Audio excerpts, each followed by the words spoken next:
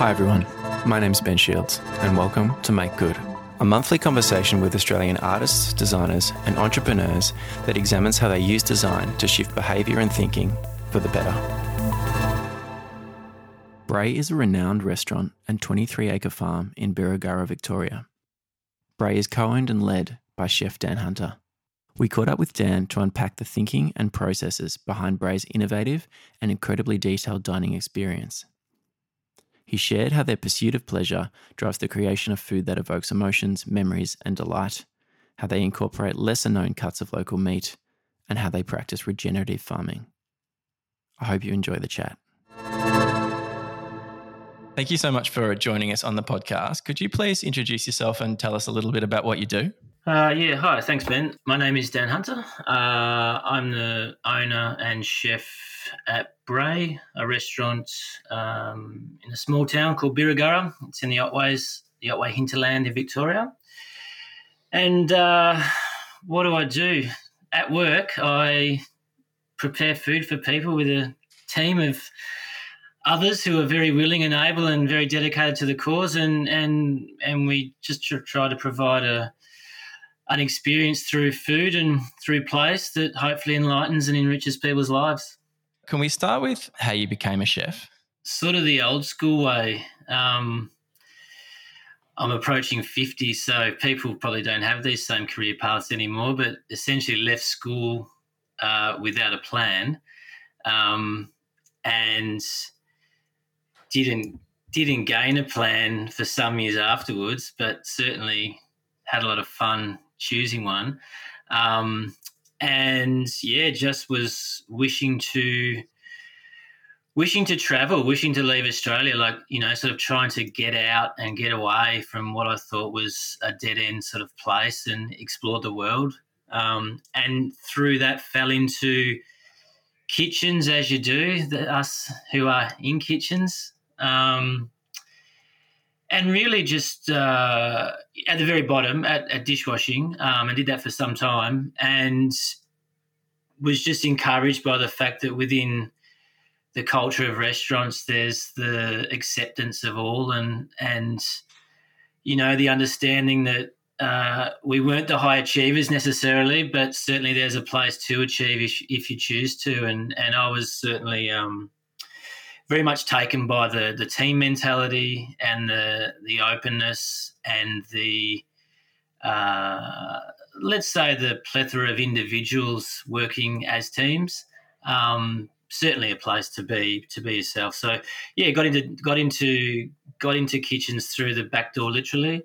In my early 20s, travelled, did that as a means to travelling internationally for a couple of years, and then within all of that decided that it was something which I wished to pursue at a much more refined and higher and more of a level with greater understanding of the hows and whys and the whats. So at age 20, sort of 24, I think, I came back to Melbourne and started what was then an adult apprenticeship at the time, and got the $280 a week and kicked off, you know.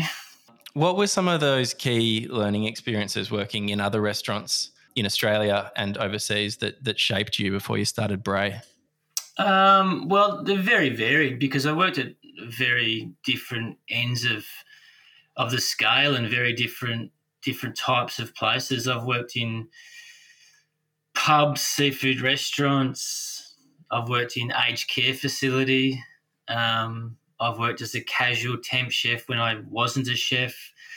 I've worked as a sous chef in a pub in the UK when I didn't own a knife. You know, so I've just done very, very, very varied things. And all of those things were enlightening, enriching in their own way. But, you know, it was sort of several years deep of thinking, this surely isn't it, and starting to sort of trawl through cookery books and traditional cookery books to essentially to inform and teach myself how to do the jobs I was being asked to do or had said I could do, to be honest. And then, just going maybe out of I don't know. It's funny when you think about it, maybe out of a fear of getting caught out or wanting to be at the top, of just wanting to know where it can go, essentially. Just once I commenced sort of formal training and I guess a qualification path, I did take it very seriously from then on, and did make sure that I did understand before I moved to the next step, and I did take the time to not only work but inform myself outside of work, and just sort of became my life, so to speak. Whilst not giving up other parts of my life at that time, but certainly over time, sort of work and life and cooking and who I am, whatever, have just become sort of one sort of thing. It's not, we don't switch off and on anymore. We're just sort of on. And is that lack of boundary between work and life, does that work quite well for you? I need to schedule in rest, and that's becoming easier as the older I become, because it's necessary. But there's certainly keys to that being a successful, way to live. But I think I would assume, and knowing other people in other creative fields, or those who lead teams, or those that are managers or leaders within their organisations, no matter what it is, that's what you do. That's who you are, and that's who you are. So it's not a choice. It's my interests and hobbies became my profession, and then my profession became part of my life, and now my life is who I am. And there's other aspects that are private or not as private, but essentially, my wife Julianne and I, we run a restaurant, and that's what we do. And I'm essentially a big part of the creative force behind that. Or maybe not a force, the creative person. Was there a moment or some particular things that led you to starting Brae? Yeah, I suppose it came out of never wanting to own a restaurant. It came it came totally out of the fact that under no circumstance would we own a restaurant, and realizing the deeper and more proficient you become in something, and something that's so linked to a point of view and an opinion, so to speak, that it was integral and necessary for us to own a restaurant, to have a sense of freedom within our lives, and a sense of not just creative freedom, but, some control over destiny. Because essentially, when you're part of the labour force, which we all are, even those of us who run businesses and own them, you're a commodity, so to speak, and the more skilled you are, the more you become a commodity unless you step outside of that. So being good at something and working hard for someone else, in my situation, just became less interesting, and I thought I could be closer to my end game and to my team and to those who work with us, if we didn't have to look over our shoulder so much. Can you describe the farm and the building that Brae occupies?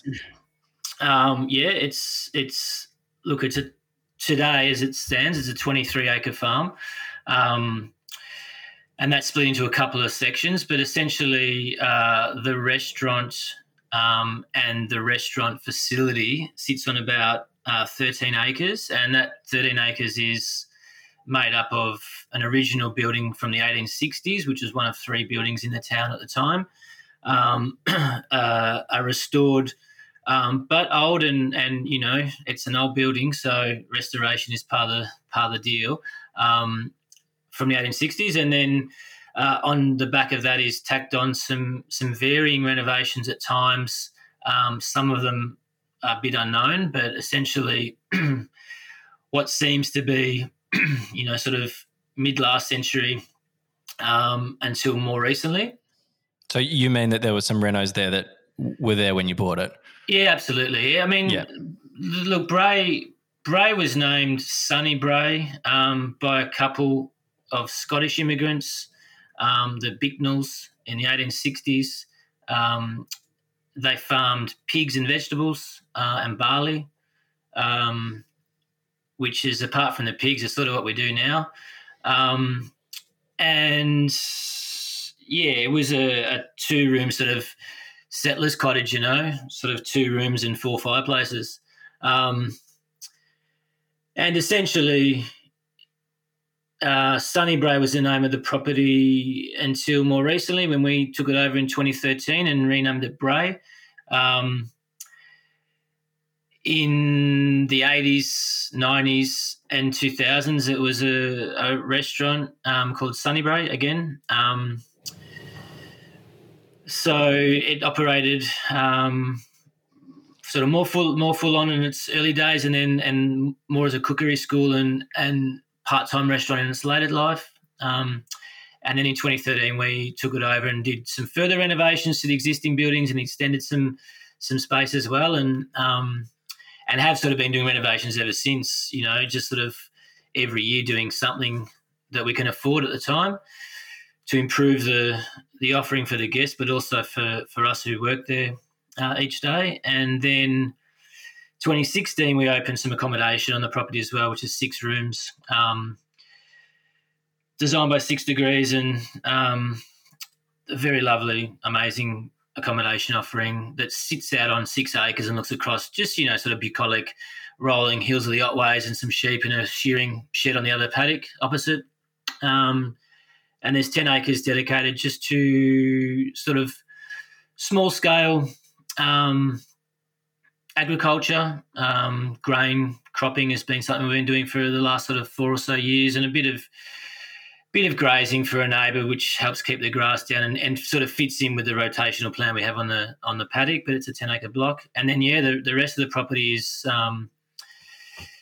fruit orchards and olive grove and vegetable gardens and water catchment areas like dams and water tanks and stuff like that. So, car park, shed, all those types of things. It's a small farm for agriculture. It's a very large piece of grass and other things for a restaurant.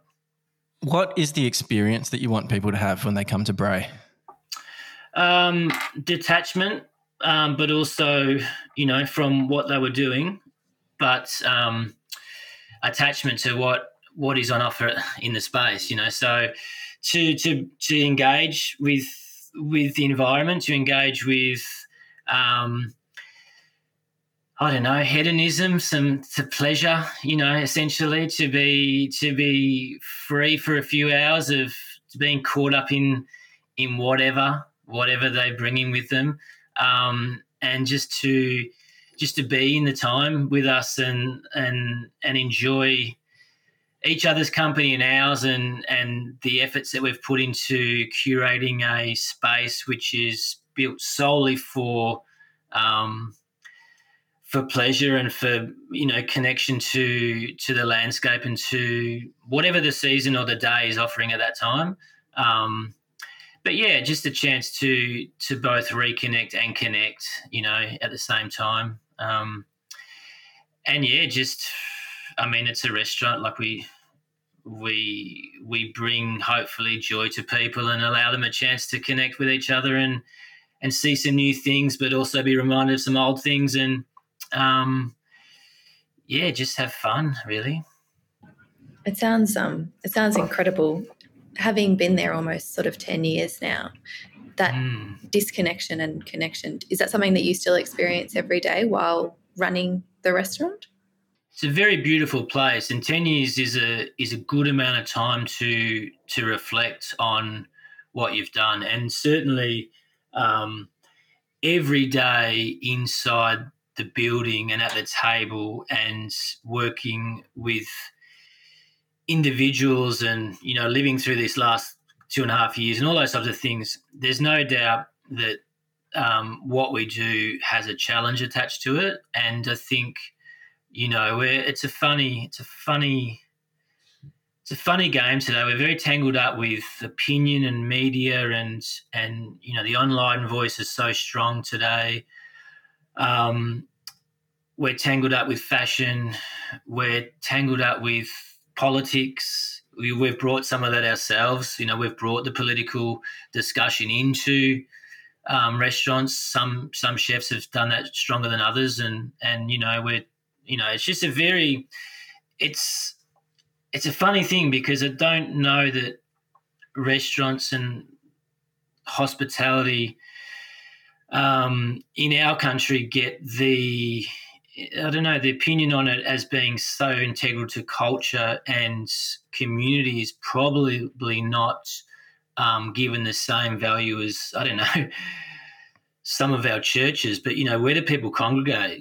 Where do people celebrate? Where do they argue? Where do they? It's everything. So we're really caught up in an integral part of the fabric of society today, and we probably always have been, but just we're not sure that the lay person or the normal person reflects on that or understands that. So inside the building, it's a pressure thing regularly, because you're always evaluating every moment where you're sitting in the scheme of things, and in any day, every table has a different opinion. It's opinion. Like if we, the three of us, go to the art gallery, you love it, I hate it, you don't mind it. Next painting, I love it, you hate it, you don't mind it. It's just the same thing is perceived so differently. So you got to trust yourself. But looking at the property and looking at all the work we've done outside and freeing yourself from those types of encounters and thoughts and opinions and whatever, is that the landscape is very beautiful, and the work that we've done on the property to enhance what is there and to bring a very Australian space to people's mindset, to plant, focus very, very heavily on, indigenous species of plants to this region, not just things from Western Australia, and to, get involved in architecture, which is really complementary to not only the landscape but the history of the place, and see in the region, red bricks and these sort of sight lines of shearing sheds and, things like that just sort of are in this area, and then see what is a very luxurious accommodation, but with the outline of a building that has existed in this region for a couple of 100 years. That's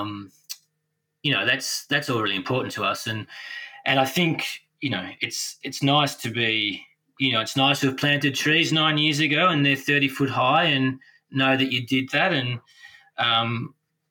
that opinion can't change. That can't go out of fashion. That's positive, and it's very beautiful to look at, So yeah, it's a very strange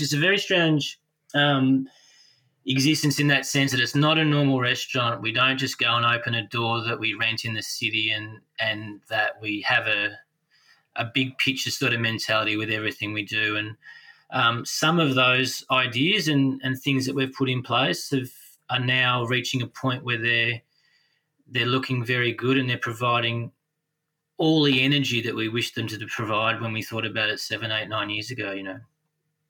What are some of the design considerations you've made to the dining space at Brae that are really important to how people will experience their meal? It's I don't know. It's simple.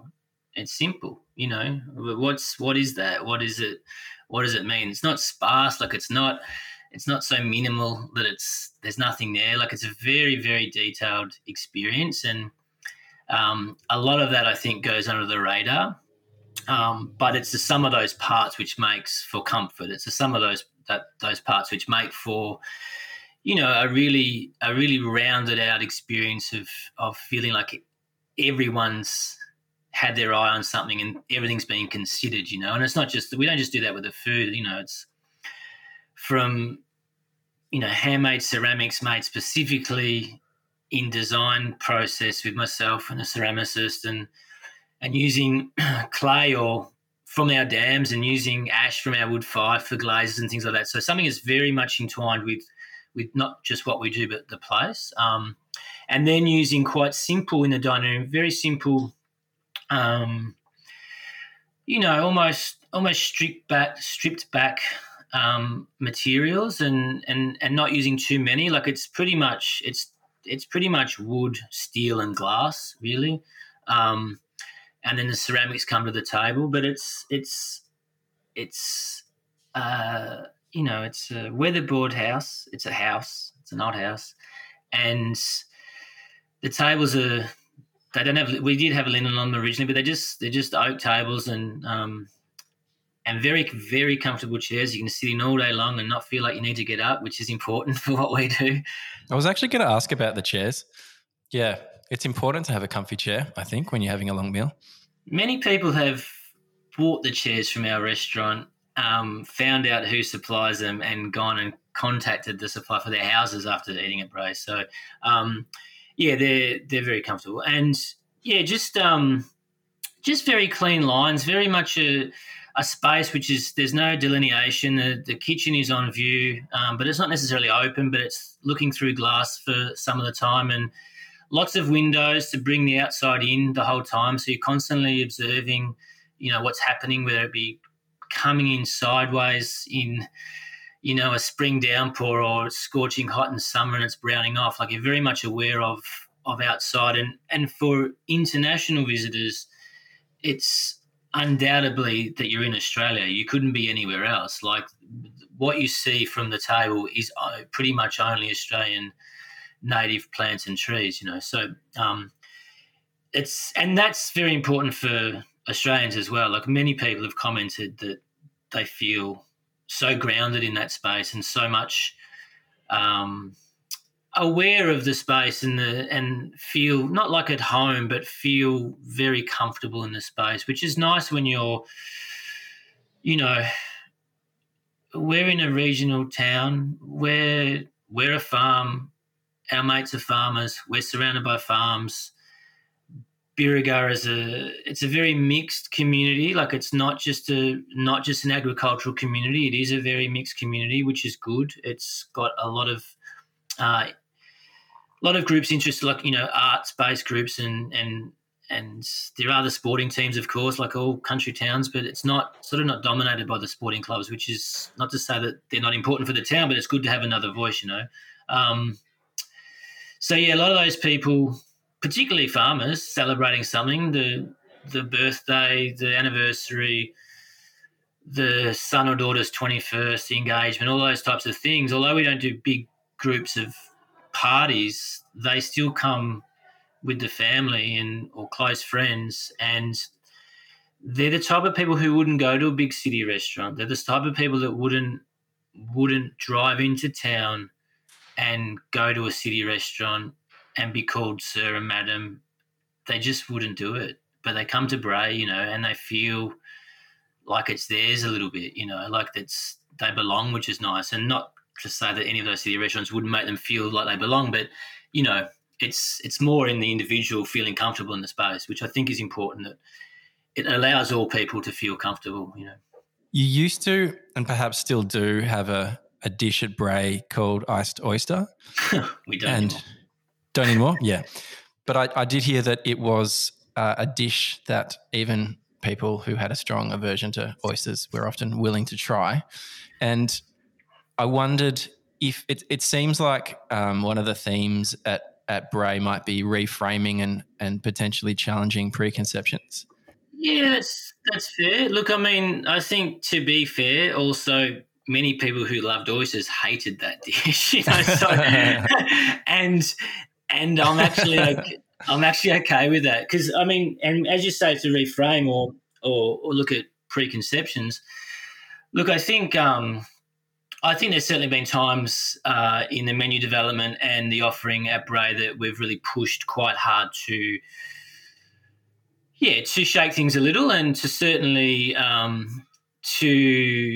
to put people in a moment that may be for them uncomfortable, and we're asking them a lot to go with us on this, to be a part of what we're doing, and and to trust, which is not easy for everyone. And around food, you'd be surprised how few people are willing to trust, even in a restaurant like ours, how many people still have an aversion. Like an adult man can eat a mushroom. You don't have to say you can't eat a mushroom. Do you know what I mean? Like it's sure. not, you're not a baby, like it's, if you're not allergic to it, just eat the thing. Just trust us. But essentially, yeah, I mean, there's certainly been times when some of the dishes I've certainly set out with a very strong intention to rattle a little bit, but always the intention is for pleasure. It's never done anything food related that is to shock and then harm, or to shock and then anger, or to shock. And these are all things that have occurred, by the way.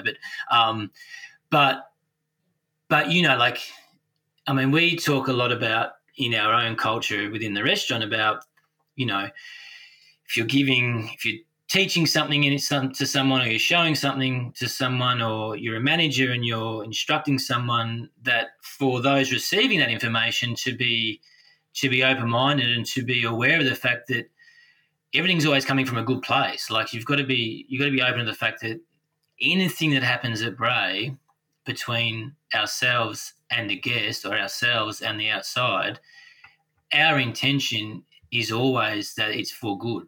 Our intention is always that it's for pleasure, or to enrich, or to enhance.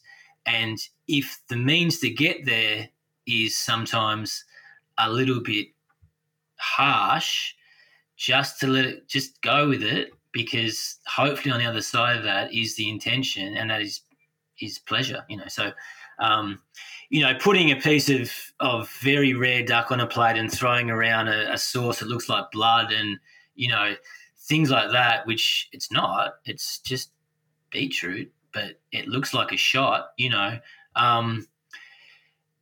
can be perceived as aggressive, I suppose, but like, food doesn't come in plastic. It's got to get to plastic before it came to plastic. So we try and show a very real, raw example of reality.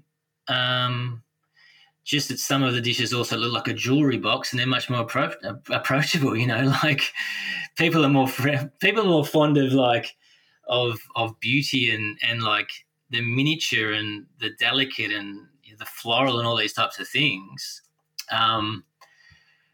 But that's some of what we serve. And the other bit of what we serve is a restaurant based in the middle of a hunting and agricultural area where people shoot food, that we're serving, I'd like to hear a little bit about how critical the research and development process is at Brae, and what kind of benchmarks that a dish might need to hit in order for it to make it into the restaurant and onto a guest's plate, and also just around sustainability, and if there's some dishes that you might want to make and then realise you cannot source that ingredient sustainably.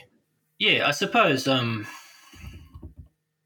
that's easy. We don't serve food that we don't agree with, so that's a pretty simple sourcing requirement for us. Does it meet the same criteria that we use for ourselves? Do we know the people? Have we visited and checked out with our own eyes? Have we had a discussion and asked around about others who know them? And not to forget that the far majority of food that we serve at the restaurant, in terms of animal protein, I suppose this is where this question is where there's most discussion about it in probably the general public, with a farm to table restaurant, you know what I mean?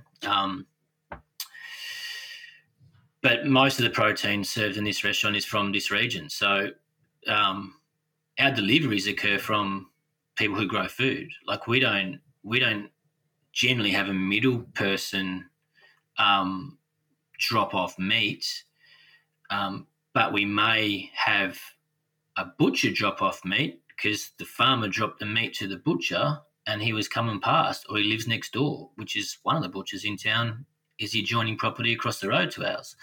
So we, currently in the sort of meats that we serve at the restaurant, we serve a wild shot deer at the moment in the restaurant, and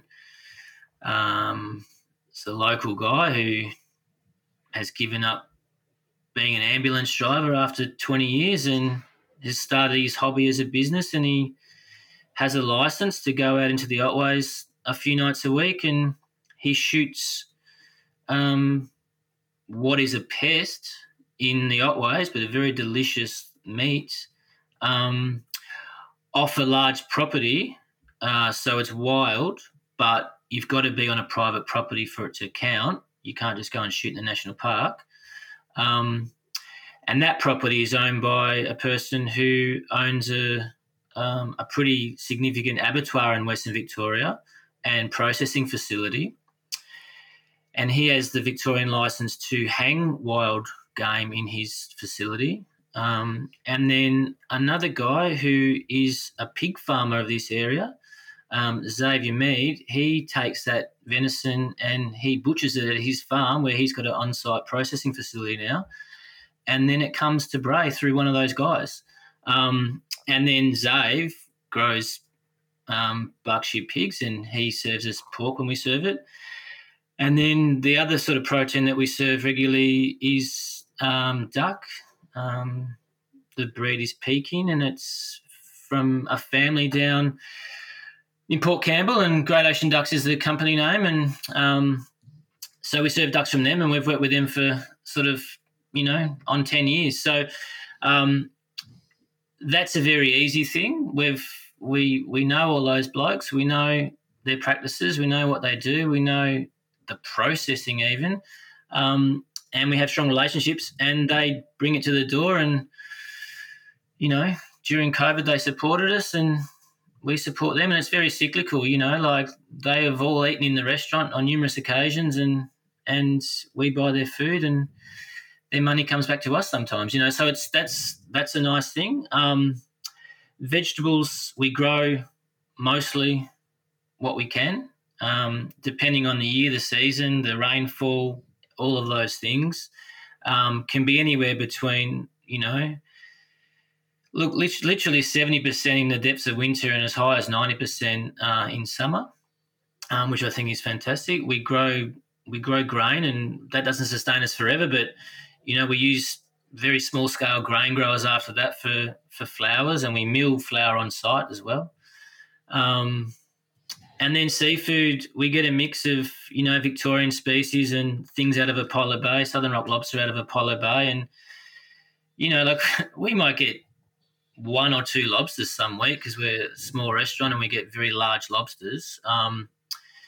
And one single person will drive that up from Apollo Bay for us because we've been buying them off for years. And, so we have very strong relationships in the region. Dairies from the region, Schultz Dairy, biodynamic for 35 years. I get Schultz milk. I like that milk. So we firstly look inside the region. I don't tend to think of dishes out of nowhere. I don't.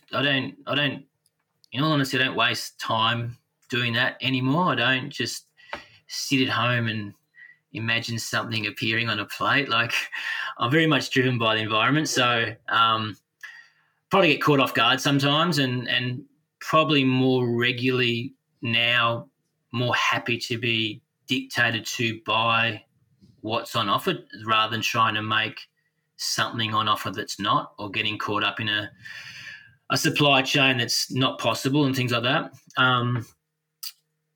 Try to foremost use stuff from the region, and then if we find something's great but it's outside the region, we definitely try and stay in southwest Victoria, and probably consider that our total region anyway, not just the Otways. And then central Victoria, and then sort of go bigger, but try to stay in Victoria. Try and stay as much as possible within the climate. I think it's food, and you sort of tend to feel in what we do, and if we're trying to, take the edge off a bit sometimes. You know, you're eating the food in the season and you can see the season. It's got some grounding nature to it. You know, it's got some calming effect, I think, to eat what you can see, and not eat what you can see, but if it's raining in winter and you're getting served a tomato or a blueberry, it just doesn't quite feel right unless you're in a restaurant in New York and you're not looking out the window. You know, like so that type of thing is important. And yes, we do. I mean, you know, we get sent. We make acquaintances with people and we ask about what they do, and we do ask about their farming practices. We do have the cold, hard questions, and we haven't used products that we've thought were delicious because they haven't met a criteria that we sort of want to keep to. And, you know, it is exhausting to try and go down the path of everything you're looking at and serving. And look, I'm not going to make some ridiculous claim that we haven't at some point served something that doesn't meet the criteria, because if I buy some onions from the organic market in Melbourne, I still don't know that they're organic because not everyone's stamped. You know, like it's you're putting trust in things. You're putting trust in the food chain. You're putting trust in the facilities that are saying they're meeting criteria, and you've just got to do that. Like, if we don't have that trust, like, what do we have? But essentially, on the big picture items, on the things that will be a showcase on the menu or a standalone ingredient on a dish or something that other things are centered around, we're very careful to make sure that they're within a criteria that we agree is okay for us. What is the most delicious dish at Brae?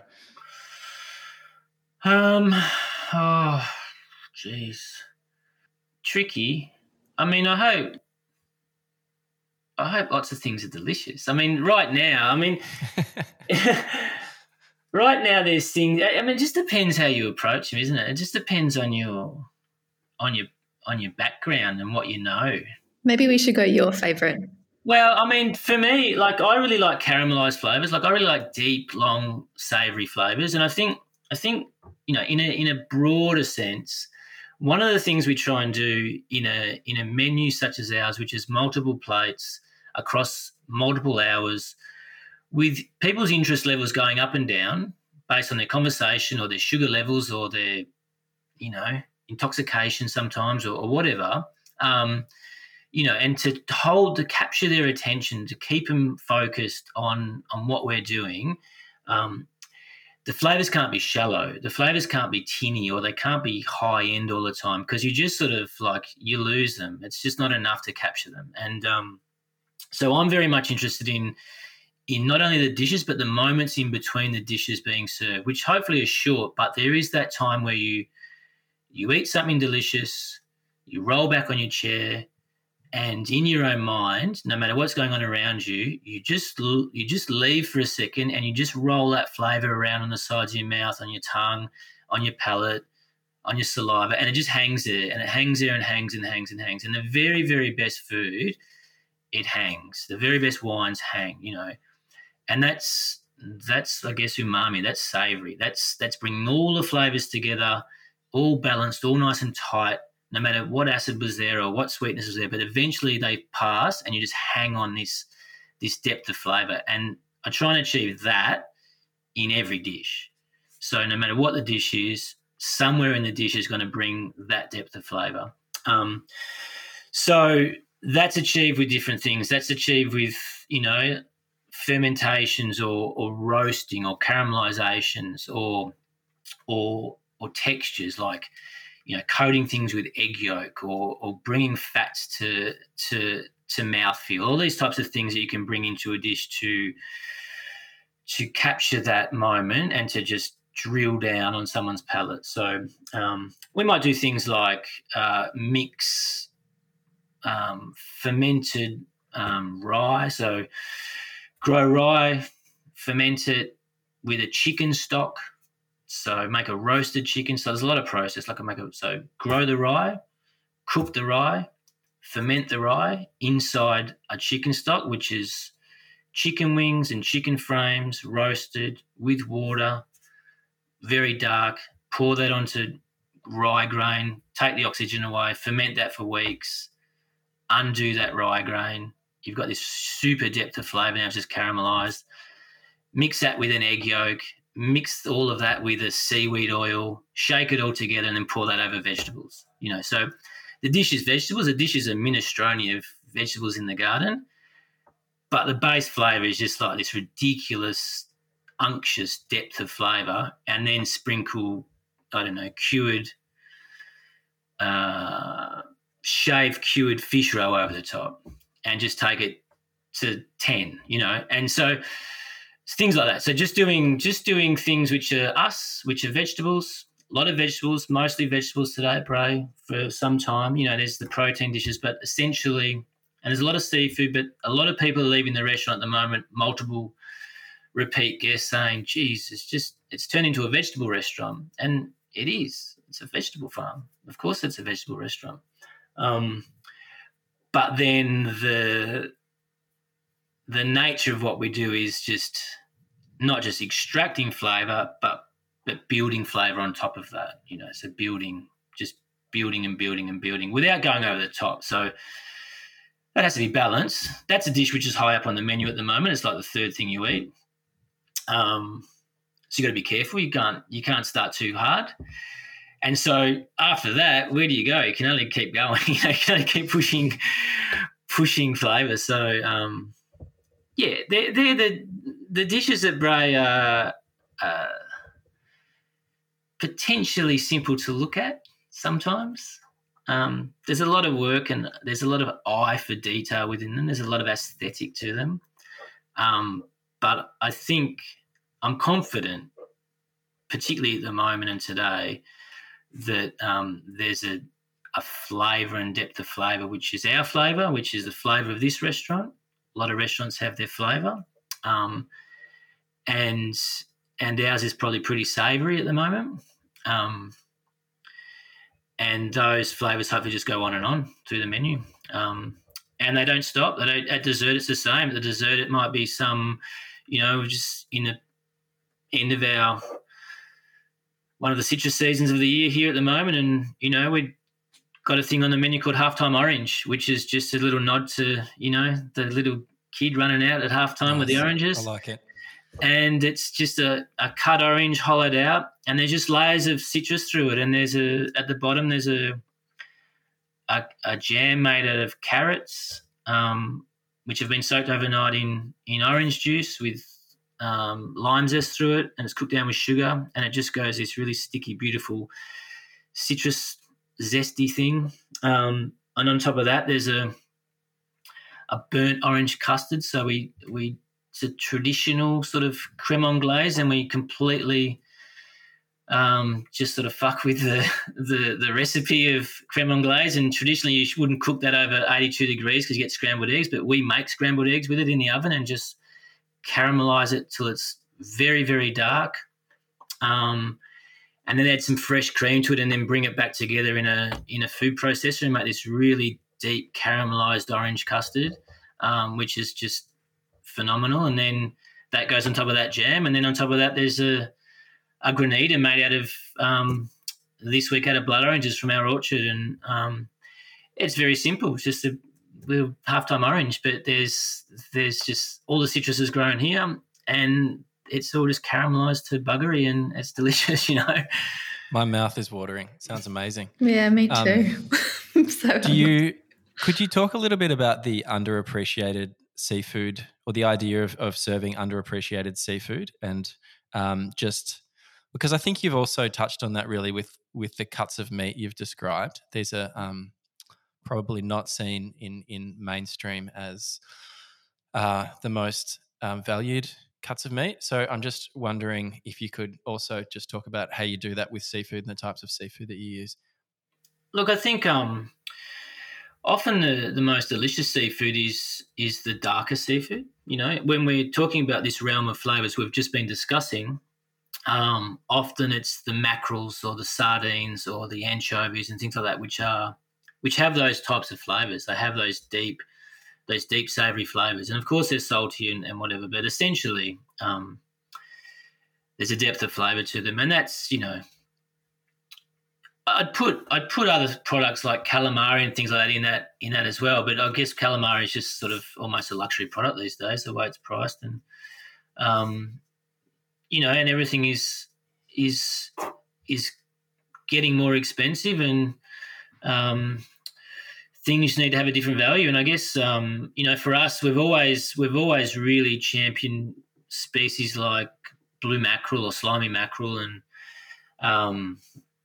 you know, and mussels and things which still are not expensive in the marketplace, but have a short shelf life, and have a short shelf life from catching to usage as well. And, you know, I think a lot of us aren't buying seafood. A lot of us don't, as a habit, buy fresh seafood, and potentially we don't know what we're looking for, and then we're not sure, some of us, of how to prepare and cook it in the best possible ways, because it's not culturally part of what we do. You know, it's fish and chips, or it's white fish, it's snapper, you know, it's things like that. And so, look, on one hand, we love species like southern rock lobster. I think it's one of the primo species in Victorian waters, and Apollo Bay's long been a rock lobster fishery and crayfish fishery, and my brother-in-law is actually a crayfisherman. And, you know, so they're great, but we tend to not go for the glamour ones either. We really like the ones that come off the shelf near King Island. Like, so, you know, it's about 80 k's offshore for Apollo Bay. You go out, it's quite shallow through there, and then it just drops off on a deep shelf. And on that shelf is this really amazing interaction between deep water fish and the shelf and the shallow water species. And down there, there are quite a few lobsters that don't really sell in the marketplace. 3 kilo, 4 kilo, these big things that, again, have this depth of flavour, have this gaminess, which is amazing. And then, I guess, you know, closer to shore, the blue mackerel is something, we love the flavour of it. It is hard to prepare. It's hard to get it to what you require, even for making simple stocks out of it. We require a sashimi grade sort of type of mackerel, and that means, you know, it's very fresh, it's undamaged, it's maybe 600 to 800 grams in total weight. They're small, they're very silver and blue. The meat is dark, it's got a bloodline, it's beautiful raw, it dries out very quickly when you cook it, it's great marinated.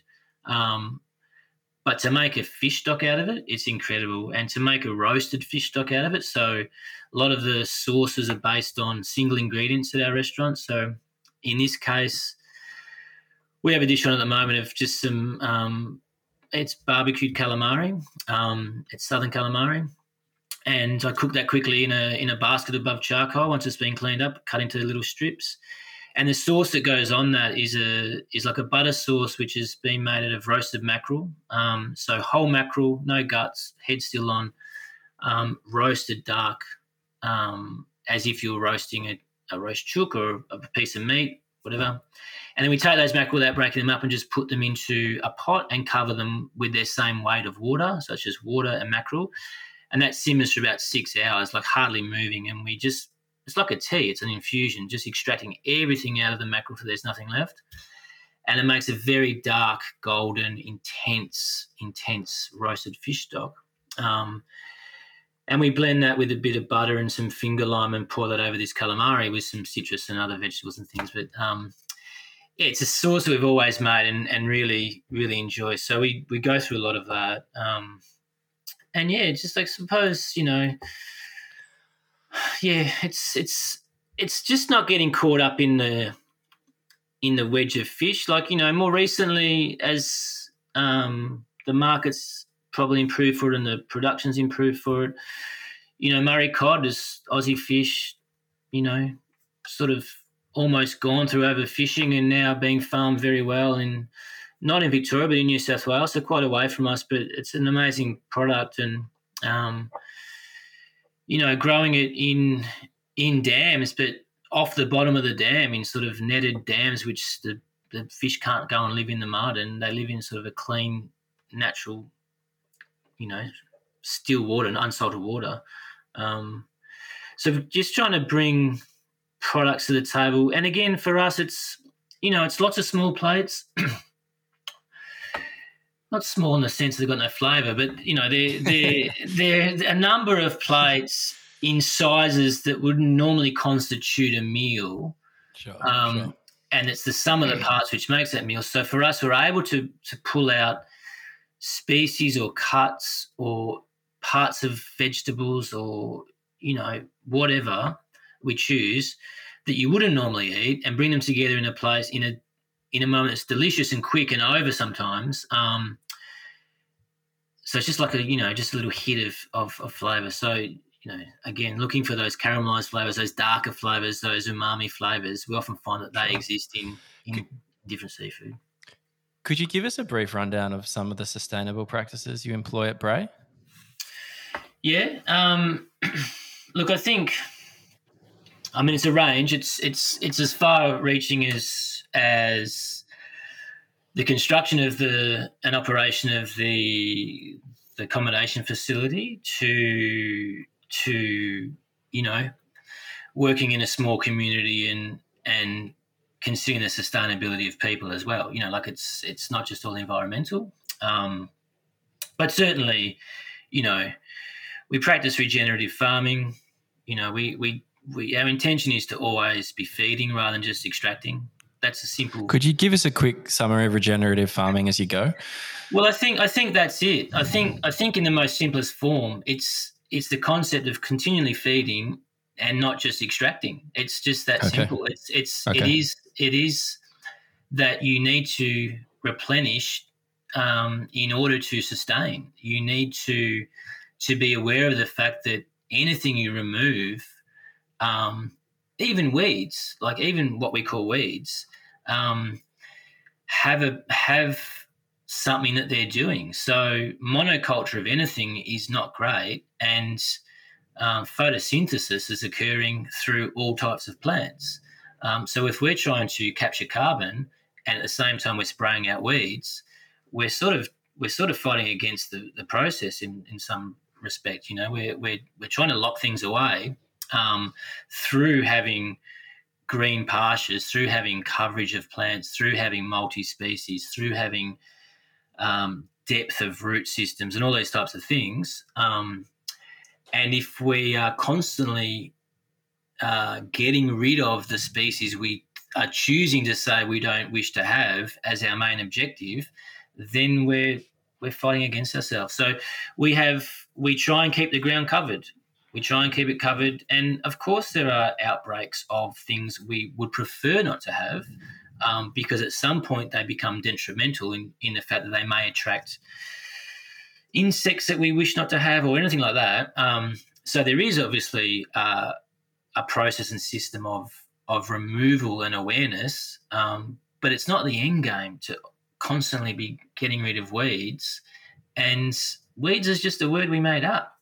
Weeds is just a word we made up to describe things that we don't like, that aren't the crop that we're focusing on. So in the growing areas, it's important to have healthy soil. In the other areas, it's healthy to have ground cover. Simple as that. So we don't use chemical fertilizers. We never have. We don't use pesticides and herbicides. We're an organic farm, and we're not like many who practice. We aren't a certified organic facility. I wonder if it would, make people happier if we were, or if that's important. But essentially, we're comfortable in the fact that we farm in a way that is synthetic free, and we farm in a way that's quite natural, using the environment, using plants, using labour and machinery, using scientific understanding and know-how of how things function. And we find that it's always a battle, it's always constant, it's always labour intensive. You're never satisfied with some of the outcomes. You have crop failures and all of those things. But a few years ago, when my daughter was younger and she was 3 years old and she was walking around this property eating broad beans and strawberries off the ground, I, in that moment, thought to myself that I would never spray a chemical at this restaurant or this place because it's unsafe. It's not. It's just a hidden thing that's not safe. So I want the food at Brae to be not only enriching and delicious and whatever, but I want it to be safe and I'm not going to say healthy because going to a restaurant and eating for 3 hours and drinking booze is not healthy. It's fun. It can be safe, So yeah, that's that. Lots of native trees and plants. Like we've planted a lot of things, and we continue to do so. And I guess really focusing on the species of this place that grow exceptionally well. And you only have to plant a local species plant in your own environment to watch how much better it does than other species. So it sort of makes sense when you want a result, you want a garden, and you want biodiversity, and you want to bring in birds and good insects and things like that to your area, that you just plant your local species. So we do a lot of that, and that's created a really amazing nature hub, I suppose, in the property. And in summer we have snakes, and there's echidnas on the property, and there's shitloads of bees, and there's birds everywhere, and there's all these things, and it's nice. And at night time when you walk over the restaurant, all you can hear is frogs because there's dams and there's just frogs everywhere. And yeah, it's not great when a snake goes through the car park in summer and it's, a 5 foot bloody, I don't know, something, red belly black or something, or, lowland bloody taipan or whatever. But essentially it's their place, it's theirs. And I think if you looked at Brae from an aerial map and saw the paddocks around it being essentially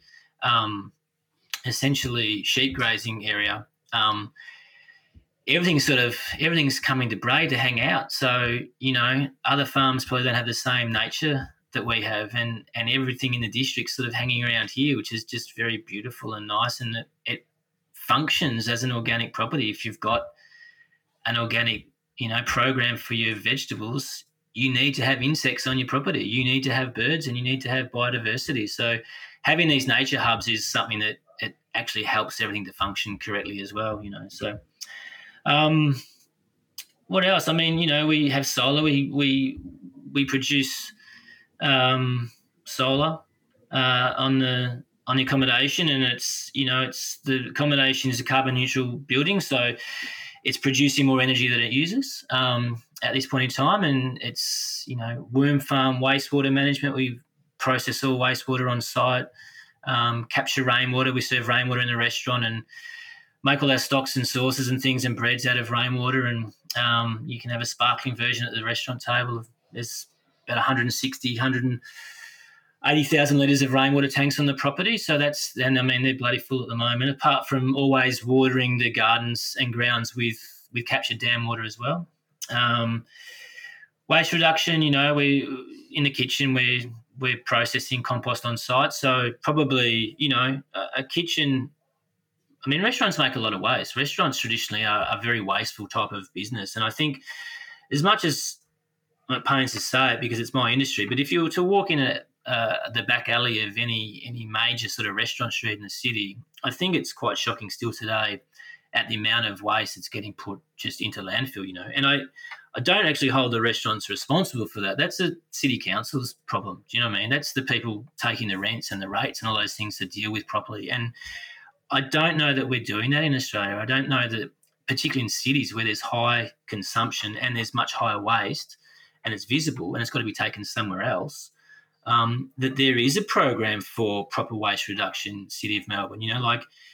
Restaurants should not be throwing out green waste. There should be city-managed compost facility in Australia that's selling, compost to agriculturalists. That should occur on a mass scale, It seems crazy. It's starting, I think.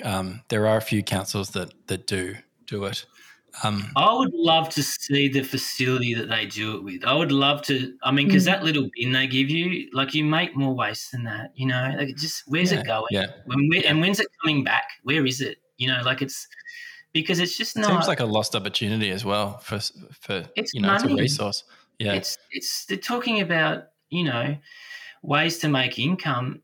there's huge money in that. There's massive money in that. Like, so, yeah, I mean, every single alley should have a major compost facility, and there should be zero green waste going into landfill, and heaps would be. Yeah, even a vertical composting unit, they're pretty amazing. They could fit somewhere in the city and be totally fine.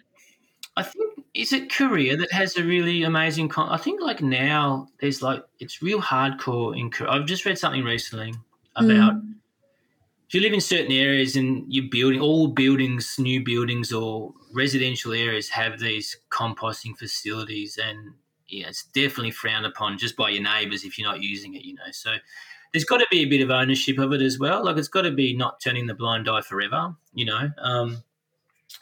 But we're not buying, and we definitely do buy food still. We definitely do buy fruit and vegetables still as well. I mean, it's pretty tough to supply all of your own fruit and vegetables. It's a crazy claim if people are making it, because we do a lot and we can't do everything, and we don't want to do everything, because if I buy vegetables from a local grower, I'm supporting someone who's doing something in our community. So just cutting yourself off like an island, I don't think is a very sustainable thing either. Like, having these models where you don't interact with the rest of the world because you're sustainable is not sustainable. It means you're an island, So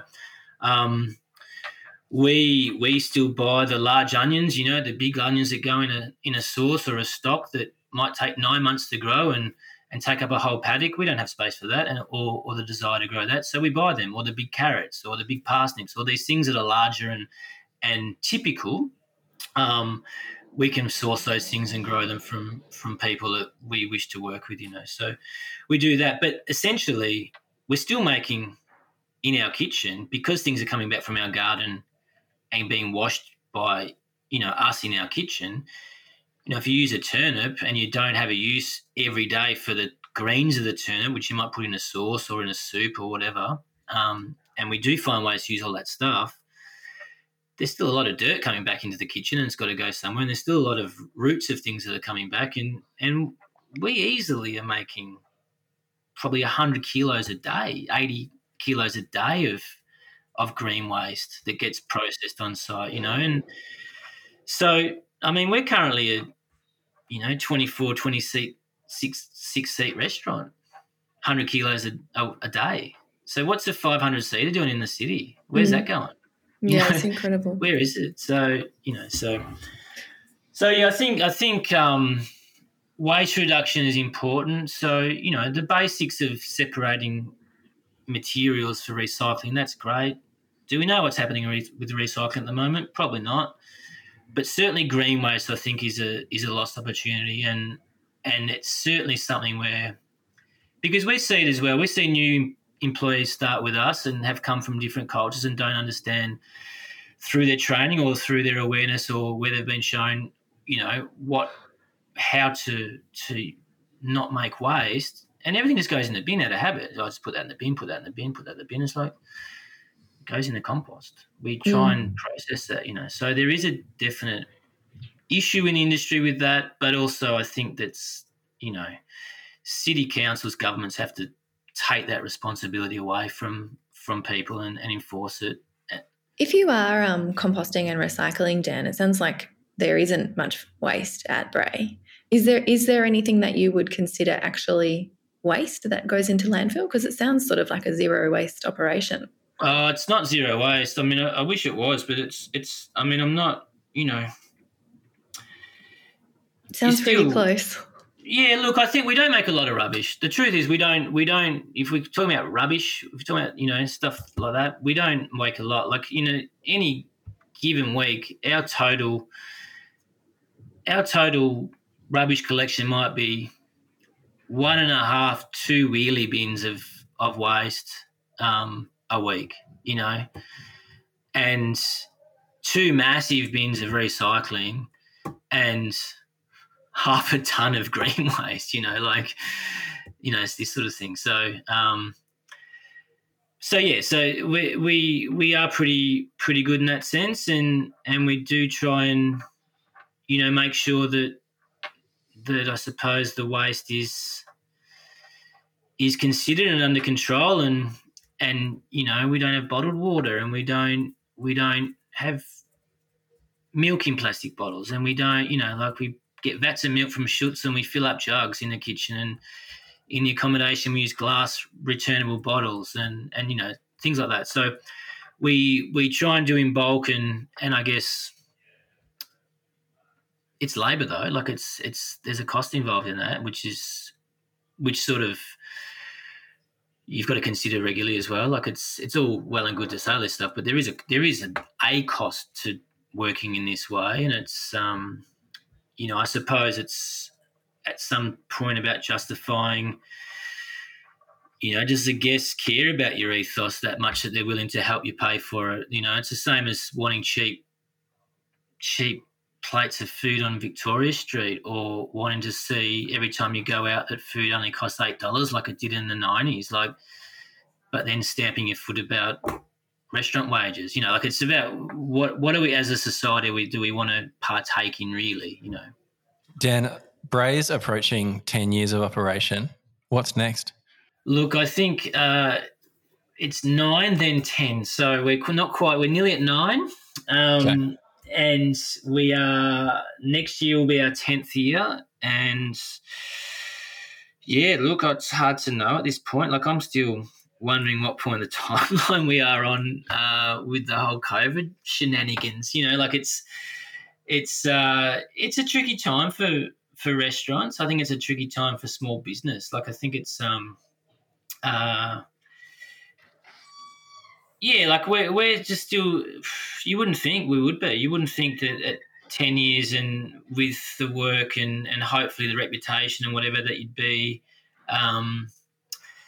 still each day having to evaluate what you do and find ways to be relevant. It's funny, but I think we're sort of living through a change of guard. Like, certainly at my age, been cooking for 26 years now, I've owned Brae for nearly 10 years, was the head chef of another pretty successful place for 6 years in Australia before that.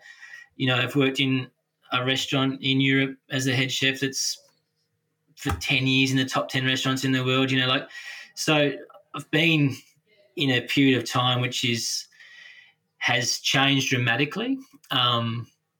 The workforce has changed dramatically. The values within the industry and society in general, I think, have changed fairly significantly in that time as well. So sort of getting to this point in your career and realising that not all the old tricks work, like having to not redefine but certainly refine regularly what you do and how you approach it and how you do it, So creatively, it's a tricky time. It's a time that requires energy. The general public are distracted regularly. It's about clicks and grabs and things to get attention, and we sort of don't do that. We try to just maintain a sort of steady as you go approach to things, and I don't do lots of out dinners, and I don't do lots of product repping, and I don't even have an Instagram account at the moment. And, it's just like, trying to be authentic at this moment requires effort for sure for everyone. So for us, I think the 10-year mark is something to get to and to be proud of that. And each day we're working on what happens next, and what happens next is, look, I think the period of long-term planning in the restaurant industry is almost over. Like, I think it's funny to say that, but I think, when we wrote the business plan for Brae, we were very, in all honesty, it was easy. Just try and be the best restaurant in Australia, get on the world's 50 best list, and steer the ship home, and just be relevant and provide a situation where people are having a great time, basically. And that's sort of still the plan, to still try and be a reference point for what can be a great hospitality business in Australia, to have a very strong Australian voice, and to benchmark, to be a benchmark, to be something for others to aspire to, and to be, and hopefully by doing that, you get through. I think aiming to be as good as you can be is certainly not a bad virtue. Like, it's certainly something to, but it requires work, and it requires constant, ongoing creative work, relearning, craft refining, all those types of things, but that's of interest to me as well. So that's actually okay, because that's sort of how we are here also, because we have always operated in that headspace of that's quite not good enough. We're not quite there yet. We can do better than that. There must be a way to improve that. All these types of things that can be tiring for the outsider to hear that sort of stuff, but essentially it's a motivator to have your eye on the detail all the time, and to notice and to be aware, and to try and refine and improve and get through to your guests in a way that you haven't previously, Dan, thank you so much for coming on the podcast. It's been a pleasure. Thank you, Dan. This was so good. Thank you, Ben. Thanks, Liz. Thanks for listening to Make Good. This podcast was brought to you by Dreamer. We're an architecture and design studio in Brunswick, Melbourne, Australia. If you'd like to learn more about Dreamer and the work that we do, please visit our website at www.dreamerlab.com.au or get in touch at studio@dreamerlab.com.au. If you'd like to learn more about Brae, check out their Instagram or their website. And if you'd like to stay in touch with Dan, check out his Instagram at Chef Dan Hunter. The intro and outro music was made by me, Ben Shields. I make music under the name Dull Reality. If you have any feedback at all about the podcast, please email me at makegood@dreamerlab.com.au.